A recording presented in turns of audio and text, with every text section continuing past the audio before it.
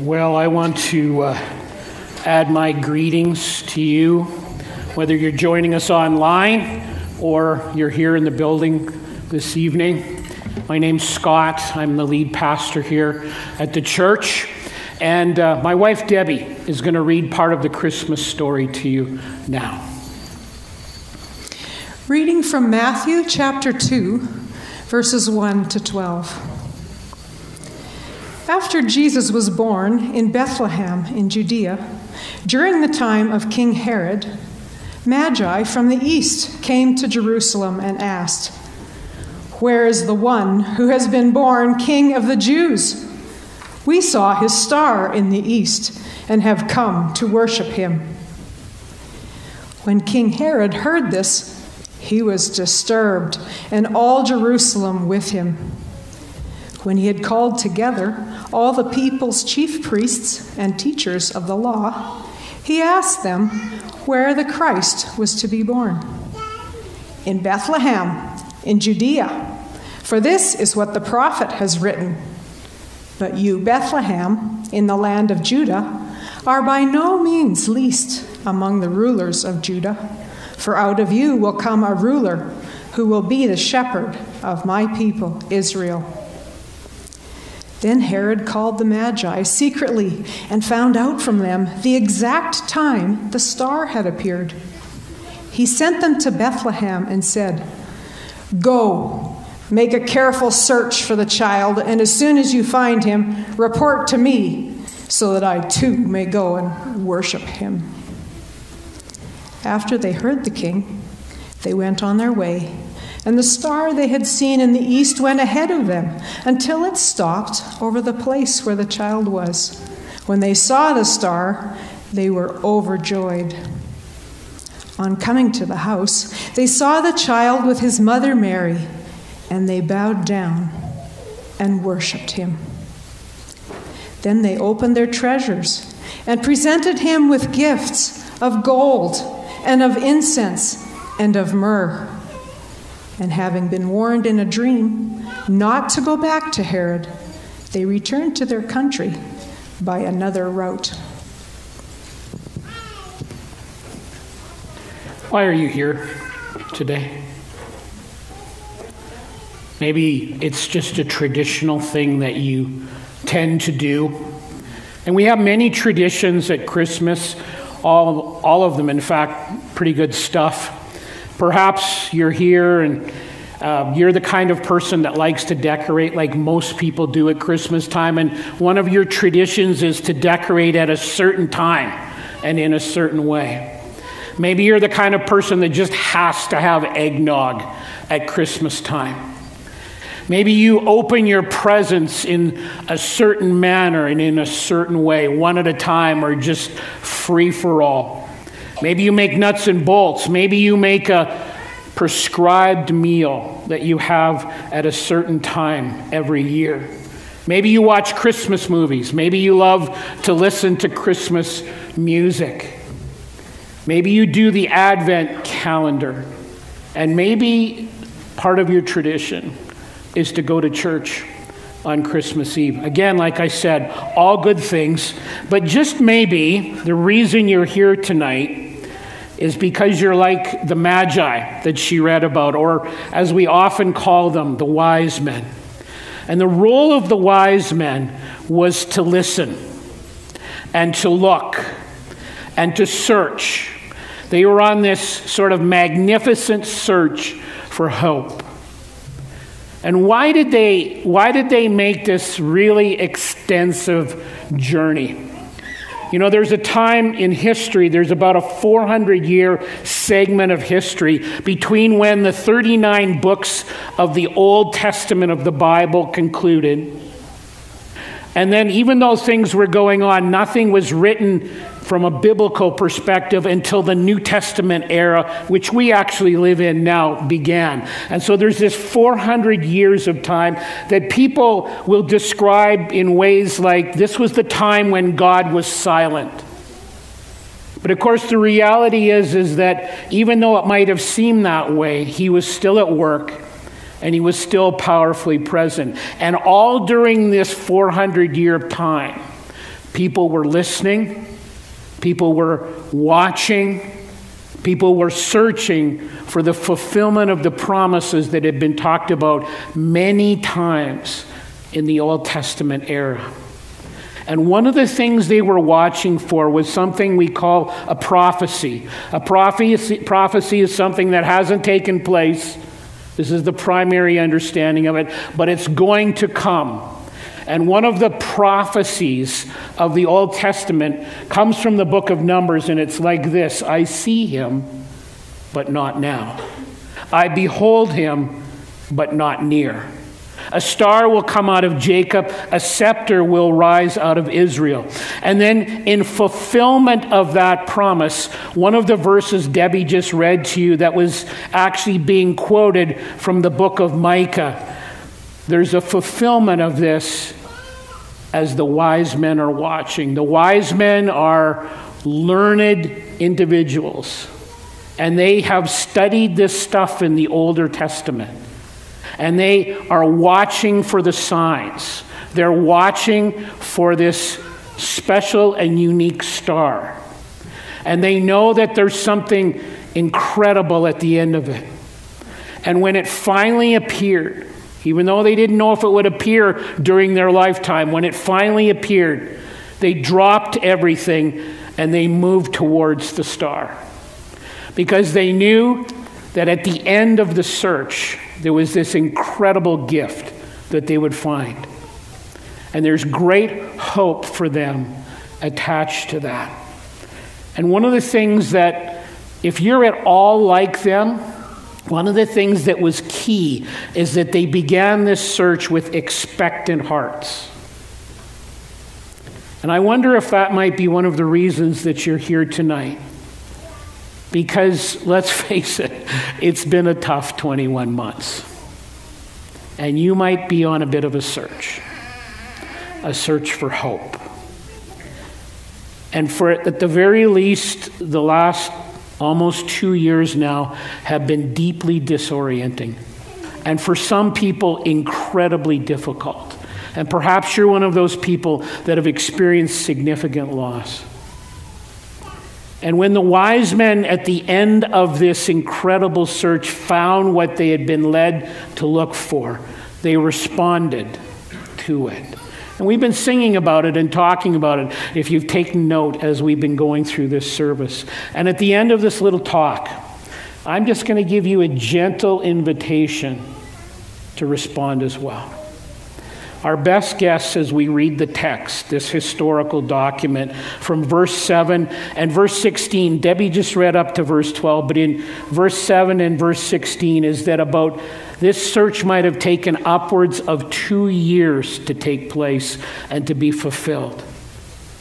And so these guys are going to go on this tremendous journey, and it had different elements to it. It was a long journey. There was great distance that they traveled, likely coming, and this is just an educated guess, likely coming from modern-day Iraq, perhaps as far east as Iran. And they would have been traveling several hundred kilometers over wilderness-type territory and desert-like conditions at times. And they arrived in the area of Jerusalem, which is where Bethlehem is, not far from Jerusalem. And to make this incredible trip of this incredible distance, they show significant faith, because all they did all this based on just some very small amounts of scripture that specifically told them what would happen, and a star in the sky. And I wonder what kind of a journey you have gone on today, or perhaps in this last year. Maybe in some sense, and it's kind of hard to put into words, you've almost felt drawn to this event. Did you know that the Bible promises that will happen?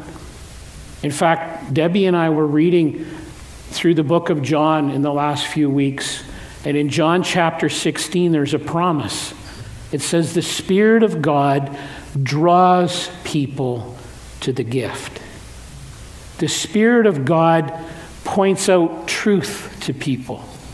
The Spirit of God triggers within them a desire to be in relationship with the gift. And so I believe that absolutely the Magi, the wise men, were wise men. They were astute individuals, but it wasn't just, they didn't just make these decisions to make this kind of journey based on their education. They were drawn at the same time by the Spirit of God. And just maybe, in a way that's hard to put into words, the Spirit of God has been drawing you. So they go this great distance. But there's also significant difficulty on the trip. Try to imagine, it's hard for us in Canada. We understand great distances, but we're not really familiar with the terrain. I've been privileged to be in that part of the world a couple of times in my life. You need to know it's pretty harsh conditions. There's extremely minimal amounts of water. You have to plan carefully for your trip, otherwise you will die. They didn't have any maps, and the GPS on their cell phones was not working. They knew that they were going to be away from their families and their homes and their friends and their vocations for a long time, an arduous journey. But they were searching for hope. And it could be that the journey you've been on has been really difficult too.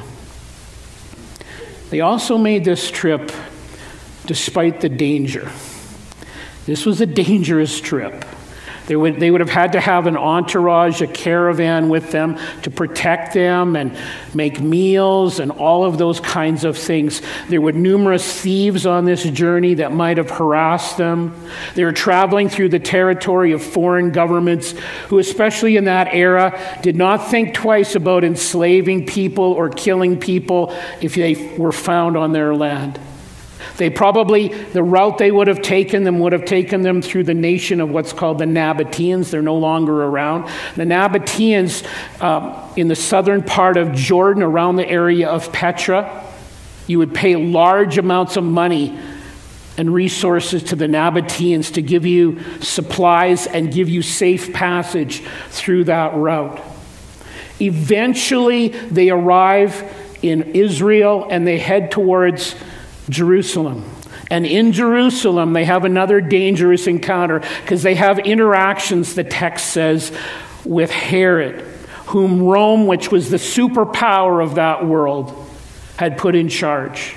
And if you know anything about this particular Herod, he was a ruthless individual. He was a monster in every sense. And if he thought anything or anyone was a challenge to any degree to his leadership, he would instantly have them killed. And when he heard that there was the possibility of another king while he was alive, if you keep reading the text that Debbie read to you a little bit further in it, you'll see that he, just on the possibility that this could be the case, he had all of the male children 2 years of age and under in the area where this child was born executed, because he felt that much threatened. It was a dangerous trip. But when they arrived and when the searching was over, they found the gift. They found the newborn king, the most important gift at Christmas. But what they discovered was that this king had made his own journey. In fact, a more difficult journey than they had gone on, a greater journey. And he'd gone an incredible distance. We're told in the scripture that he was the Son of God, the only Son of God, that he had become a man and came to live among us. And he did this voluntarily. And he endured the distance. He endured the significant humbling of himself to do this. He endured the difficulty of living among us. It was tough for him. And the danger of all that his life would hold for him. And he did all of this to make a relationship with God possible. He did all of this, and he said, not only will I do that, but I will come and I'll stand in the gap for you. He knew me before I was even created. And he said, Scott, you're going to do sinful things. In fact, everyone does. Things that offends a holy God. Things that create this chasm between ourselves and one who is absolutely pure. And I'll stand in the gap for you. In fact, I'll have all that you have done, Scott. In fact, all that everyone in this room or online that's watching, or anyone that's ever lived, I'll lay it all off on me. And when the wise men understood more fully the enormity of what he had done and how he had come on mission for us, the scripture says they knelt down before the infant boy and they began to worship him. And it meant, what this text means in doing that is that they're not just acknowledging him as a new child or a new king, but as the Son of God, now in human flesh. And really what was happening at that moment is the 400 years of quote-unquote silence was broken by the Son of God. And as a result of that, the Magi, the wise men's lives were completely different. And that's how they responded to the gift. And I want to ask you, how do you respond to that? If you're here simply because it's part of your tradition to do something like that, we're really glad you're here. Really glad you're here. Hope you have fun with the animals and all that kind of stuff. Good stuff. Really glad you're here. On the other hand, it could be that you're here because someone invited you to be here and you were very glad to come, or maybe you came out of some minimal amount of obligation to your host. I don't know. But having come here, perhaps your curiosity has just been tweaked a little bit. Can I challenge you a little bit if that's the case? If your curiosity has just been twitched a little bit, have the courage to ask some questions. Have the courage to go and talk to someone. One of the people that were on the platform here this afternoon, or there's going to be some other people kind of hanging around down the front here later when we're done in a few moments. Come and ask them some questions. And I would encourage you to ask this specific question: why did Jesus come for me? Another response that you might have is more along the lines of the wise men, where we acknowledge him as God, where we acknowledge him as the one who came to make relationship with God possible and to take care of this sin issue that everyone has with a holy God. To say, I do believe that you are God. I do believe that you came. I believe you're a historical, in-time individual. I believe you lived. I believe you died. I believe you rose from the dead, all on my behalf. And I thank you for that. And I understand now that there was nothing I could do about this sin issue, so would you forgive me for that based on what you did for me? And would you be the one, as we sing about it this time of year, as we read about, would you be my very personal Savior? And then it's not just a kind of a one-off thing, one and done. It begins or launches a relationship that's every day, where he shapes your life and he reshapes your agenda. And we invite him to do that. Even though maybe at the point we don't totally get what it's going to mean, we say, I'm going to trust you on this, Jesus. And I'm going to commit my life to you. And if you have made or you're about to make that decision, I encourage you to let someone know. Let the people know that you came with, or one of the people on the platform here. Maybe, just maybe, your search for hope ends today.